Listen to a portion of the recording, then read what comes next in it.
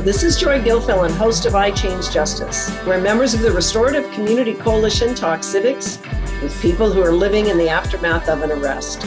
People confronting the compound dilemmas, ripple effects, and consequences on their family, friends, and taxpayers. Listeners' discretion is advised, for this information can be disturbing and can trigger an emotional reaction.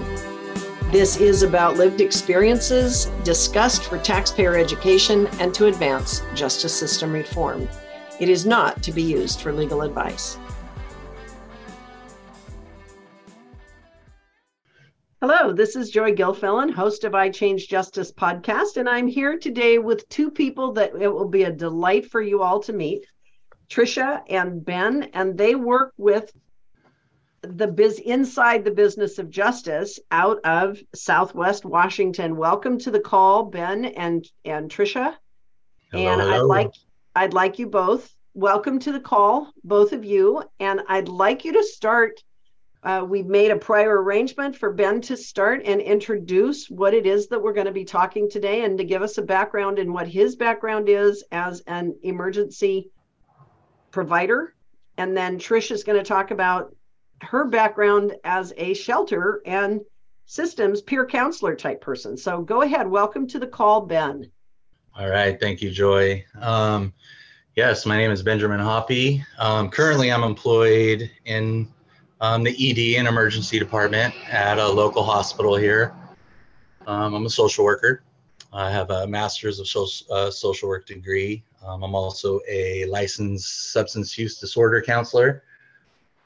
Background wise, grew up in addiction, mental health challenges, family and myself. I've been a tattoo artist probably for the last 25 years. I've since retired and decided to go to school.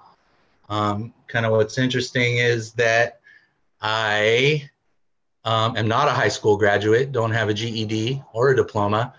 As we were talking earlier, Joy, about I'll just speak frankly, kind of the hustle that individuals who may have a background in, using drugs and alcohol, I turned my hustle to more positive attributes of my life. So, I hustled my way through college without a high school diploma or a GED, working on a doctorate degree in organizational psychology at the moment. Wow. Work at the ED, doing social work, helping people with substance use and mental health challenges. And I used to work for Core Health, which is where Trish currently works. Supervised peers, mental health therapists, the director of the drug and alcohol program. So I transitioned over to the emergency department. So that's where I am. Wow, that's quite a background. So what, just really quick, what turned your life around? What made you decide to change your background? It was, I've always been a helper, like we hear people in these types of helping industries, people always wanted to talk to me and tell me their problems. I just always had that, always been able to really connect with people quick, just compassion, empathy, honesty, transparency, all of those wonderful things growing up. Even while I was using drugs and alcohol, I was just that kind of person. So I accidentally got clean. I'm from California Bay Area, and life wasn't going well. A friend of mine ended up moving up here to Washington, and he said, "Why don't you come up and visit?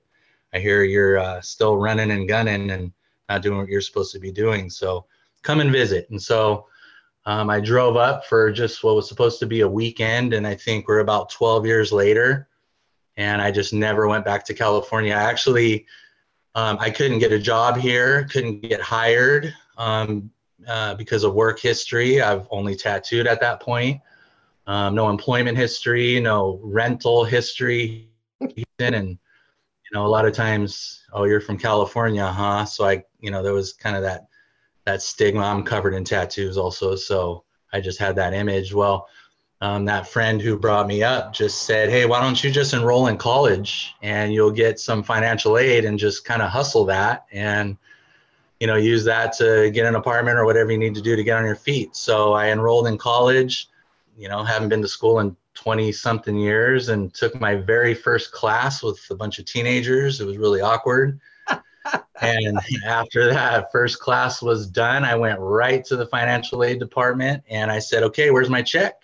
And they said, well, the rules are, sir, is that you have to, go to class for 30 days before we release that, those funds. And I was like, geez, that's kind of rough. That sucks. I thought I'd get this money and run. But so within that 30 days, I realized that I love to learn. I'm actually smart.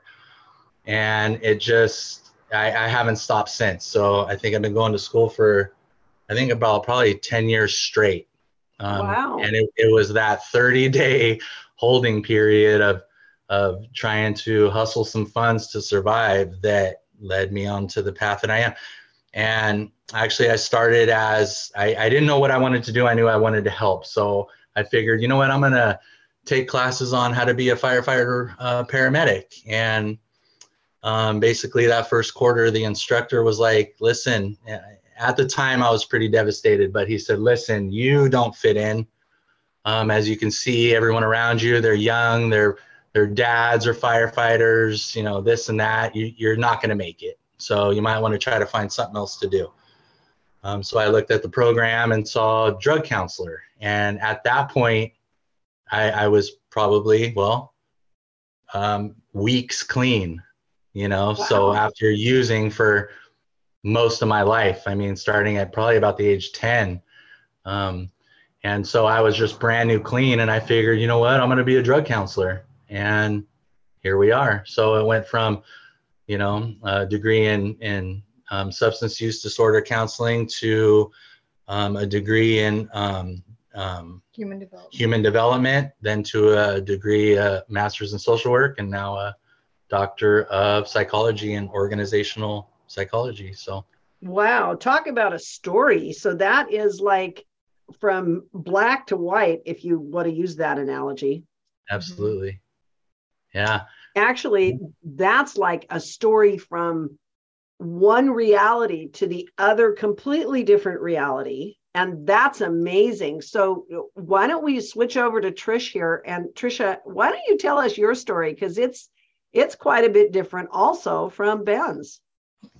Yeah. So my story is I was a very good kid growing up, wanted to please my dad, had some definite attachment issues, never did any drugs in high school, an overachiever, we can say, to please. Turned 18, went down to Mexico, got drunk, and didn't stop drinking until I was pregnant. So at 25 was when I stopped drinking.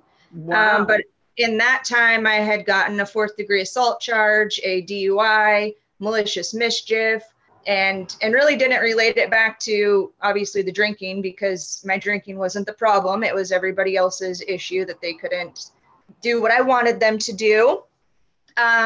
So I got pregnant, I stopped drinking, had my children, and then about a year after having them, I thought I could, just smoke meth and sell heroin and not drink, and like life would be good. So I had all of these good plans still. Street crimes. She had goals. I did. Street crimes thought that wasn't appropriate. So they arrested me. They put me in jail, and I was in jail so I got arrested on a Wednesday before Thanksgiving. So it was a God shot that I couldn't get bailed out until Monday. I had to sit in there and think about what I had done. But also, I had no idea what I was being charged with. I had no clue what my charges were. I had no idea what they knew. And so I just sat in there in fear of, am I just going straight to prison? I had never, none of that had ever happened to me. And so when I got bailed out on that Monday, my charges didn't qualify for drug court because they said I had intent to deliver.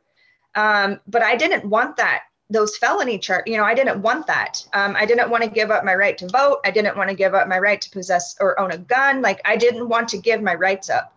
So I wrote the prosecutor. I begged, please give me a chance. If you give me a chance, I promise you, I will not let you down. I will not I will make this program look good. I will do whatever I can. And they let me in. When I graduated, the entire street crimes team took the day off and came and stood in the back of my graduation and watched me.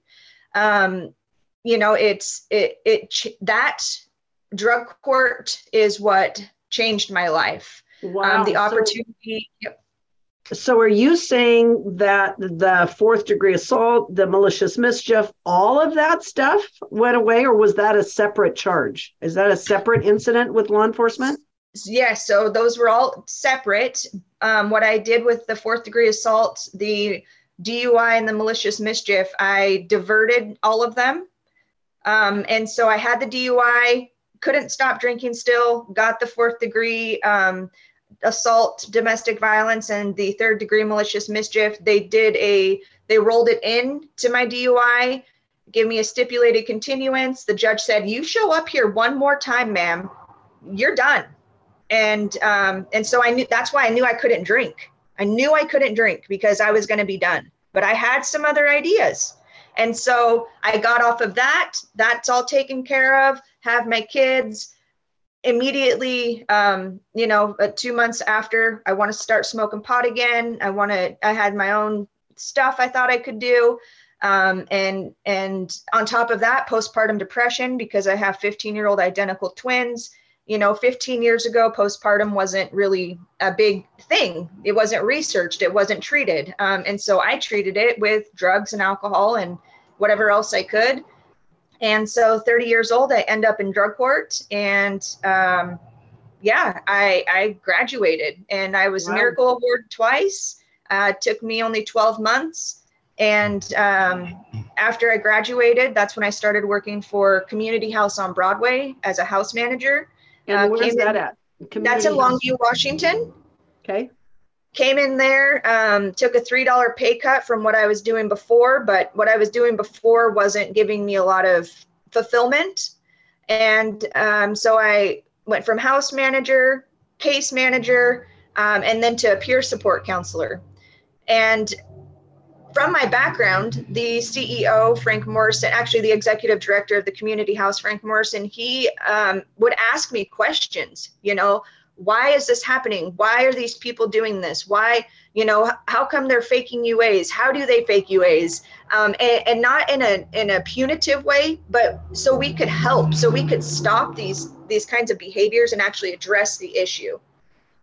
Awesome. Let's take a quick break because you're moving into the next phase, which is to tell us what is it about your careers that's so fascinating. And I'd like you to finish, Trish, when we start again and finish your story. I'll be right back. If you are a business owner or professional who wishes to sponsor our Restorative Community Coalition, give a legacy gift to the Restore Life Center project, or support our fundraising events, feel free to contact us at sponsors@therestorativecommunity.org. Welcome back. We're listening to Ben and Trish talk to us about what their life was like before, what it's like now, and where they're going. So step 2 is, Trish, tell us about your experience starting with the community house on Broadway and how Frank started to ask you questions and how that provoked this whole other body of knowledge, because that's the lived experience that matters. Go for it. Yes.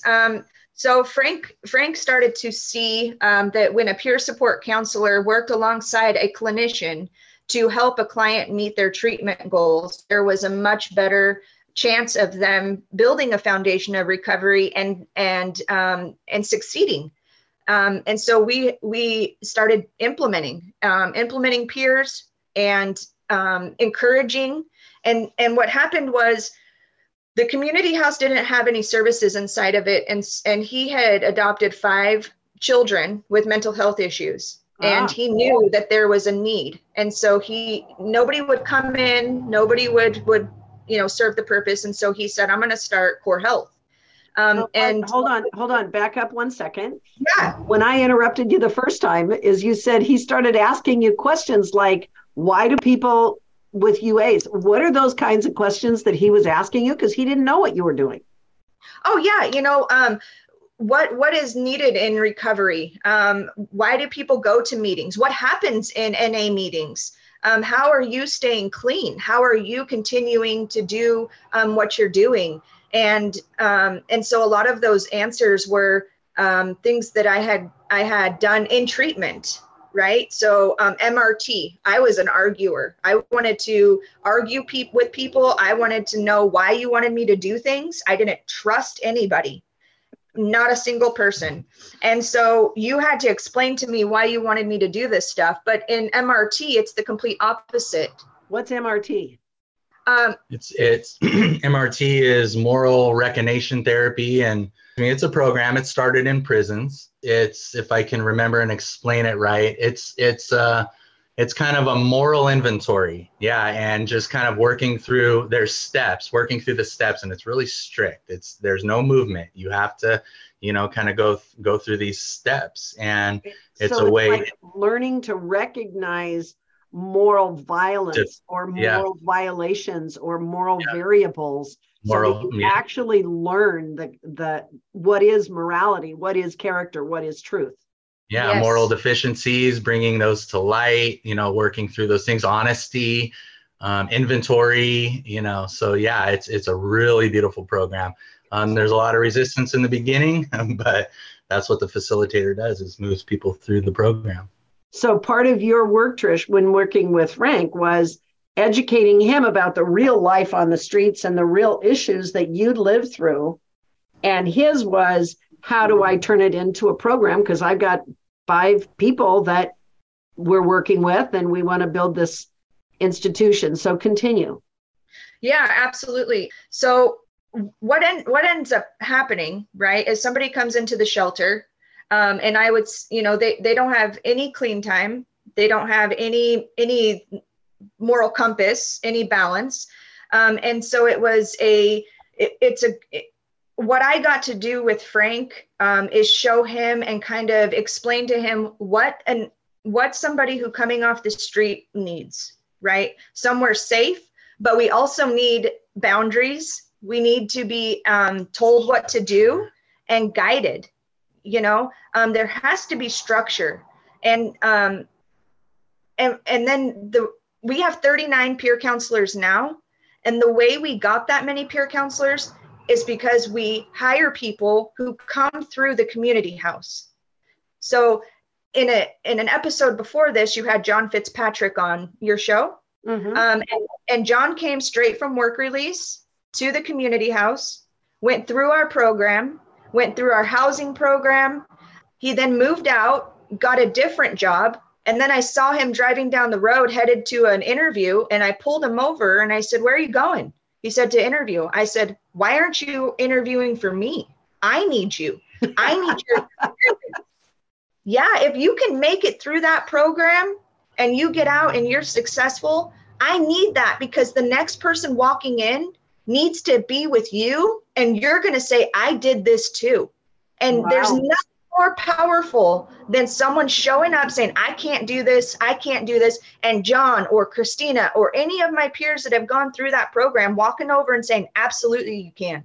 And it's not forever. But look what I'm doing now. I work here now." Yeah. And I was right where you were 2 years ago. Walked in here with not a hope in my heart, and here I am. And so our team is called the Hope Dealers. We went from dope dealers to hope dealers. And this is what we do. Yeah. Seriously, that's awesome. And so Ben, you ended up working with them as one of these hope dealers too, right? Yeah, I was never a peer, but I was. Yeah. Honestly, absolutely. My experience has carried me through everything. It allows me to really help and connect with people the same way. So yeah, I was at CORE also for a while. Right. And so peer support counselors need to have a clinical supervisor, and so an MHP level. And it's also extremely recommended that they have lived experience, because peers we're different. We have a different education. We didn't go to traditional school, but we definitely owe the justice system thousands and thousands of dollars. And we need somebody to understand that those thousands of dollars earned a really, really credible lived experience. Tuition. in that industry, in that system. There's nobody else who knows how to navigate the prison system, the jail system, the court system better than somebody who's been through it and had to fight for their lives. And you don't get that when you go to college. Not that it's better. It just has its place. When you put an educated person like, let's say Ben, with someone who's been in that system, that is a team that you just can't beat. Mm-hmm. So that's what we're looking for with the Restorative Community Coalition. We've been looking for the funding. We've been looking for the development program. We've been looking for how we can fit in, because we've been marginalized as a nonprofit, because everybody we work with is lived experience, and we don't necessarily have the same kind of skill set that you guys have developed between Frank and yourselves and a professional clinician. I mean, the combination is quite exciting. Absolutely. So tell us the difference now between the two, and what this emergency intervention piece is as different from this other piece. And I don't. I'll kind of lead it in. So Ben was working part-time at the emergency department as a social worker. And so he would see a lot of the same people we would see. Well, we got 2 contracts for outreach. So one's called Peer Pathfinder and one's called PATH. And what happens now is I have a dedicated person that works in that program. They go to the hospital every day at 9 a.m. and they see what cases that they have that have been referred to that program. And so Ben deals with the people that come in, and he sees it on a whole nother side of how the police are bringing them. Mm-hmm. Yeah, absolutely. Yeah. So, emergency departments, yes, the police, we get our patients from a lot of different places, but the beautiful thing about being connected with Core Health and Peer Pathfinder program and the PATH program and Trish and knowing the peers and working with them is it allows for me to have the perfect referral source. So, usually, I have to work with the doctors on a safe discharge and things like that. So being able to, there's nothing, most times there's nothing really that I can do for somebody in those hours that they're at the emergency department. I need to be able to, go ahead. So this is like, in some cases, this is the point of first contact that someone who's having trouble encounters the legal system and encounters the spot. And I'm going to talk about this. Most people don't, but at the point of first contact with law enforcement or the hospital or emergency, that's the point in business where a person becomes the fiduciary responsibility of a municipality or a corporation, and they take ownership of your corpus, not your corpse, your living corpus. And now they've got trading rights and dealership rights at that point. So I don't know if you expected me to talk about that, but that's a real core tipping point where we can take people outside of the addiction and destruction kind of the equation and move them to a different course. Would absolutely. You agree with that? Yeah. I would absolutely agree with that. And it's a revolving process. So, like the beginning of my shifts, always I check the jail roster and I see who's in there, who just got released. And I can pretty much, we know our community very well, I can pretty much tell who I'm about to see in the ED based off of releases from our jail. So, it's I don't know how to explain it, but once I get a hold of people, if I can divert them to especially these resources at Core Health and Trish and her team, it's I don't know how to explain it, but it's proven. I could see it that it reduces recidivism, to the jail population. Some people it takes more than once, but having that referral resource, and I know these people in their heart, and I know these resources, and I know there's follow-up. It's a beautiful handoff. Because the alternative is somebody comes in and they're just given a referral. They're made an appointment and then they say, okay, well, this is your appointment. You need to make it.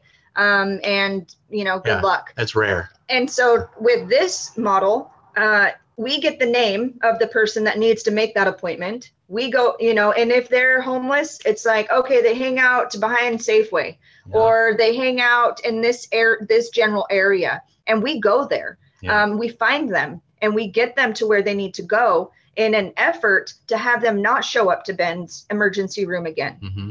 Or jail. Well, that's really critical, because in an earlier episode before the one I did with John, I was talking with a father whose daughter had a fentanyl overdose, and he didn't know anything about it. I mean, he had no experience. He didn't know she was on fentanyl. He didn't know what that overdose was going to look like. They did CPR, got him to the hospital. He went through the hospital emergency system. And at the end, 4 or 5 hours later, they had him on her on Narcan. She's fine. She's walking around again. She's released to his situation. And he takes home and he's going, yeah, now what? I don't get it. What am I supposed to do? What are signs? What are symptoms? Where do I go? They gave him a list of stuff, and everything he called on didn't help. Yeah. And he said, I was just devastated. I don't know what to do. Yep. And so you're talking about being able to be there at this point, help the family, help the person, help them bridge the gap from whatever accident or mistake they ended up in to reality again. Yeah. Yeah. Well, Joy, so I've worked in a number of behavioral health organizations. And usually the theme is, you have to come to us. Walk through the door, we'll help you. You didn't show up, that's on you. Good luck, And this model, especially with this peer program, this model, it's they don't wait for somebody to walk through the door. They go and find these people. And not give up and just keep pushing, rather than just waiting for somebody to finally get it or get tired enough to actually, want to change their lives. It doesn't, people fall, people are homeless, and they're using a lot of times because they're homeless, and they're using because of mental health challenges and all these things. So waiting for somebody to walk through the door doesn't really work. So let's take another break. At the Restorative Community Coalition, we are seeking donors and legacy contributions for our Restore a Life Center. To learn more about the Restore a Life Center project or donate directly, contact us at info@therestorativecommunity.org or visit our website at www.therestorativecommunity.org and click on the donate button. So let's start back at that point where that is really a critical time where somebody's in trouble emotionally, they're confused, they're lost, they're scared, they have no way to reconnect to what's normal or normalizing. And your peer counseling process is critical to that. And in our community, what we've had often is we end up with a lot of volunteers who are working in the field because we don't have a strong program like you're talking about. We've got sort of a mishmash of programs. And last year in Whatcom County, the count is that we had 64 people die as some form of, homelessness or loss to the community. And a lot of people have this stigma that if you won't come into our programs and if you don't abide by our rules, and they created the rules, that exclude anybody. It sounds like you guys are actually working with people who may still be in the addiction cycle, and they may have problems, and they may be homeless, and they really do need the personal support before you can get them on the path of recovery. So talk to me about that a little bit more. Yeah, so the two outreach programs are completely about building rapport and working with individuals to motivate them to want to get into services. So it can be months that they just aren't, nope. But we still go out there. We take them warming packs. We take them food. We open our doors, and in the hope that when they're ready, that's what we're going to do. Now, I would like to, if this is an appropriate time, talk about one of the breaks, the gaps in the system that could make our job more effective. And that's the fact that when somebody goes into jail, their insurance is cut off. So when they're in jail, we as a behavioral health agency that bills Medicaid cannot go see them. Now, in my mind, that is the prime time we should be seeing them. They're sitting still, they're safe, they're fed, clear mind, because hopefully they're not doing drugs in jail.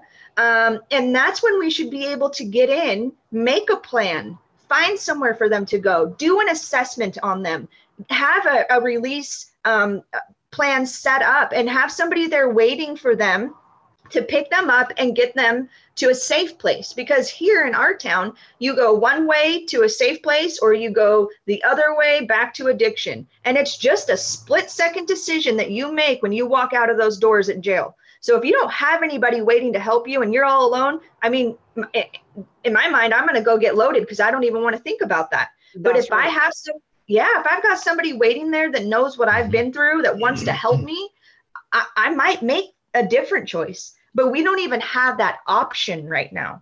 We don't even have that capability. Wow, that's a really, really critical comment. And we're going to come back on another episode and we're going to talk some more about how that could happen in any city, anywhere, because this is what you're talking about in your town is the same thing we're talking about in our town. We're talking about it in virtually every town everywhere. And one of the biggest problems that we have in the business of justice is that the mass incarceration industry and the growth of the jail industry can just absolutely pile on, and it creates massive tax debt, a huge tax load, and the destruction of entire communities. Like in California, I think I did research at one point, and they built like 22 prisons in the same period of time that they built one college. It was insane. Mm-hmm. And so reversing this process of mass incarceration and reversing the funnel that's driving people to opioid addiction, fentanyl addiction, abuse, mental illness, that's a problem in America. And we need to turn it around. So what you just put your finger on is a really important thing. And I have not heard anybody articulate it as you just did. So get ready, because it's going to keep coming. So what else is the key in the middle of that? Do you have a solution for how that could happen? Do you have an idea for that? Are you planning on it? What are you doing? Well, it needs to be, there is talk about it in legislature to keep insurance active for the first 30 days so that the habitual, reoffenders that are continuing to go in will be able to be seen. We've been talking with our legislators down here. Also, we really are trying to focus on the youth. Right now, I feel a lot of what we're doing is trying to change behaviors of adults who, and not that it's a bad focus by any means, but if we get these juveniles who don't have a criminal record yet, who haven't committed a felony, who can have a chance to turn 18 and join the military if they want to, or run for Congress or become something rather than being tagged with a felony that's already, destroyed their whole future. We need to focus on the kids. We need to focus on the jails and going in to see people when they're steady, when they're sitting there, when they've been fed, when they have a clear mind, and then wrapping up services and being there when somebody is released. I can't say it enough that it makes me sick that individuals are released from prison or jail without insurance, without anywhere to go, and just said, here you go, good luck. Hope you figure it out. Don't come back.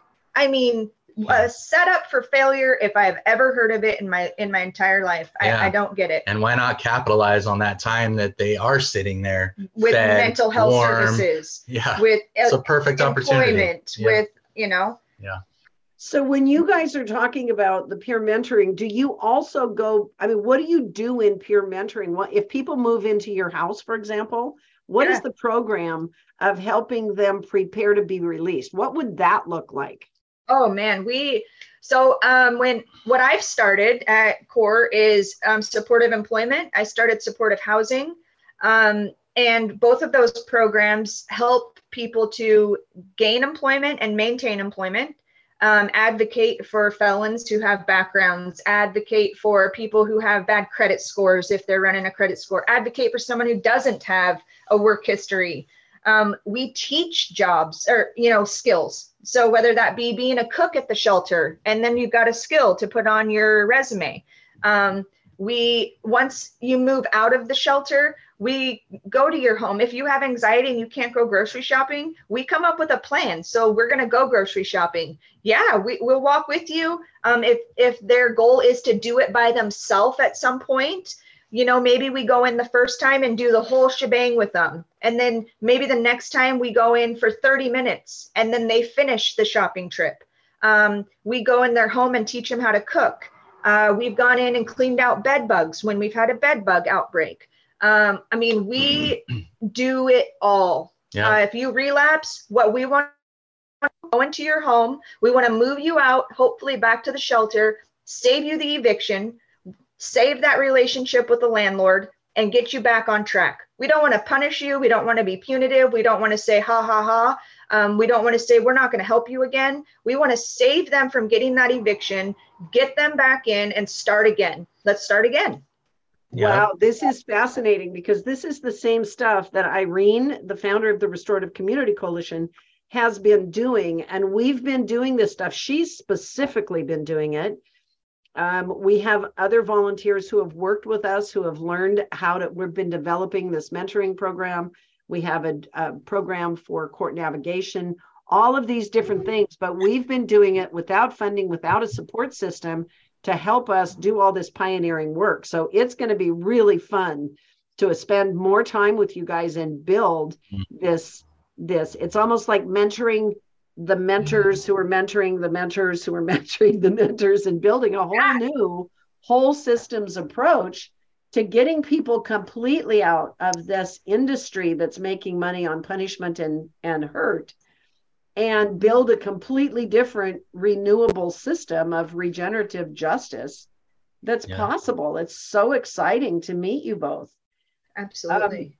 We have a few more minutes left. Do each one of you want to speak for a minute or two about what we haven't covered in this show that we could cover in a future show, or to complete what you wanted to say on this particular call now? Well, so something that came to mind that I don't want to miss, coming from a therapeutic standpoint and being a therapist and all of those things, and working in we were talking about the benefits of a peer support and all of those things. Well, for any therapists that are listening and wondering, like, what is a peer support? What do they do, and how would it benefit therapy or anything like that? Well, and I am in love with peers. They help the therapeutic process so much. So just real quick, let's say us as therapists, we know what it's like to work with somebody, let's say weekly, and we're trying to there's skill development and things like that. Somebody leaves, they come back to session, and it's like, so how'd that go? What'd you work on? Well, nothing, and I still want to complain about everything, or I still have the same challenges as I did last week. So something that's really important to me from my perspective of being a therapist is any skill development. The peer supports go in between therapy sessions, basically. And the communication between the therapist and the peer is so beautiful in that we know what the client is currently working on. So in between sessions, they're working on these skills with these clients. So when we come back to session, we're just continually and constantly building from the last session. We're not having to go back and revisit and keep that going. The peers are the in-between team. We're all a team, but they're the in-between that just keep facilitating this change. And it just seems it's so much better to have a peer support with in the therapy process. It's a exponential growth, as opposed to just a kind of I've been to therapy for so many years, and it's such an important piece to the whole therapeutic process and the whole substance use disorder counseling process. It's such a beautiful program. So it's actually caring. What I heard you say is caring, compassion, and companionship almost. It's like having company as you're rebuilding relationships with yourself, rebuilding relationships with the community around you, rebuilding relationships that have been broken in your family and in the community and with your job. It's like you're the glue. You're building glue, like this space between all these rough and fractured edges of society. Mm-hmm. It's like you're building the viscosity and the space between things to just make it easier to recover, come back, own your soul, and start to do things in the community and for yourself that heal. Yeah, I mean, all of us that have gone through addiction know what it feels like to be alone, and we know what it feels like to show up to the emergency room and have a picked out face, and a doctor just write you off as an addict, but really you have something wrong. And when a peer is there, they, as sad as it is, they give a little bit more credibility to the person who's hurting. Yeah.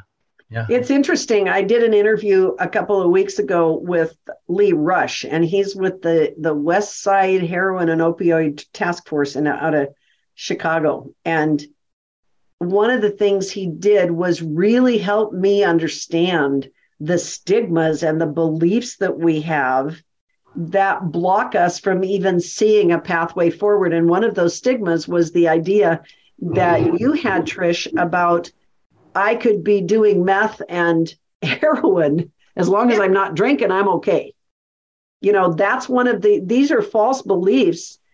And then other people have stigmas about it. And then we have rules and regulations that have stigmas. And then you've got monetary systems that come in with a difference. So stigmas are everywhere. And so you help to pull all those barriers down and put it all back together, it sounds like. Is that a good? Absolutely. Yeah. So do you want to embellish on that, Trish? And what is it that you guys, what could you use now as far as being able to, or let's ask this question this way. What is the opportunity we have in the nation right now to create massive change? What do you see as the way forward? Okay, well, just a small, narrow lens with peers in general. I watch a lot of our local court that's broadcasted via Zoom. And our public defenders are so overwhelmed with cases that half the time they don't even know the person's name they're defending when they show up for their court date. I feel peer support should be able to talk with individuals who are facing charges, advocate for them, even looking into different sentencing guidelines, looking at options for treatment, but having somebody to be able to sit down person to person, have like a mediation, and then take that to the public defender. So, you know, it's less expensive to be a peer support than it is to be a lawyer. We have the lived experience. We know what people are facing, and we know the system. We have more resources probably than the public defender.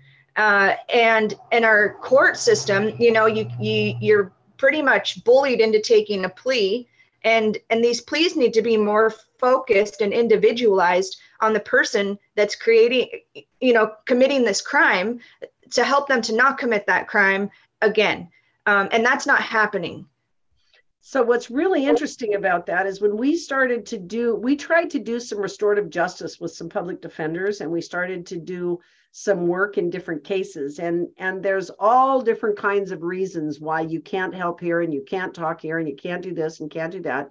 And it's interesting because some of the rules around that have to do with actual laws. Some of them have to do with the public defender's office themselves. Some of it has to do with the prosecutors making it impossible for public defenders to actually defend anybody. And then one day I was working with one woman who was the public defender. And one of the things she said is that she's prohibited from being able to help her client who's inside the jail get help from certain things. Like they're not allowed to tell them to go do this or this or this. Well, if the person inside doesn't have somebody outside talking to them, and it all got screwed up during COVID.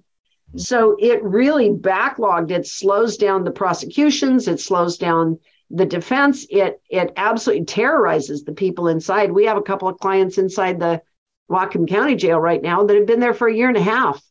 And that's not supposed to be allowed.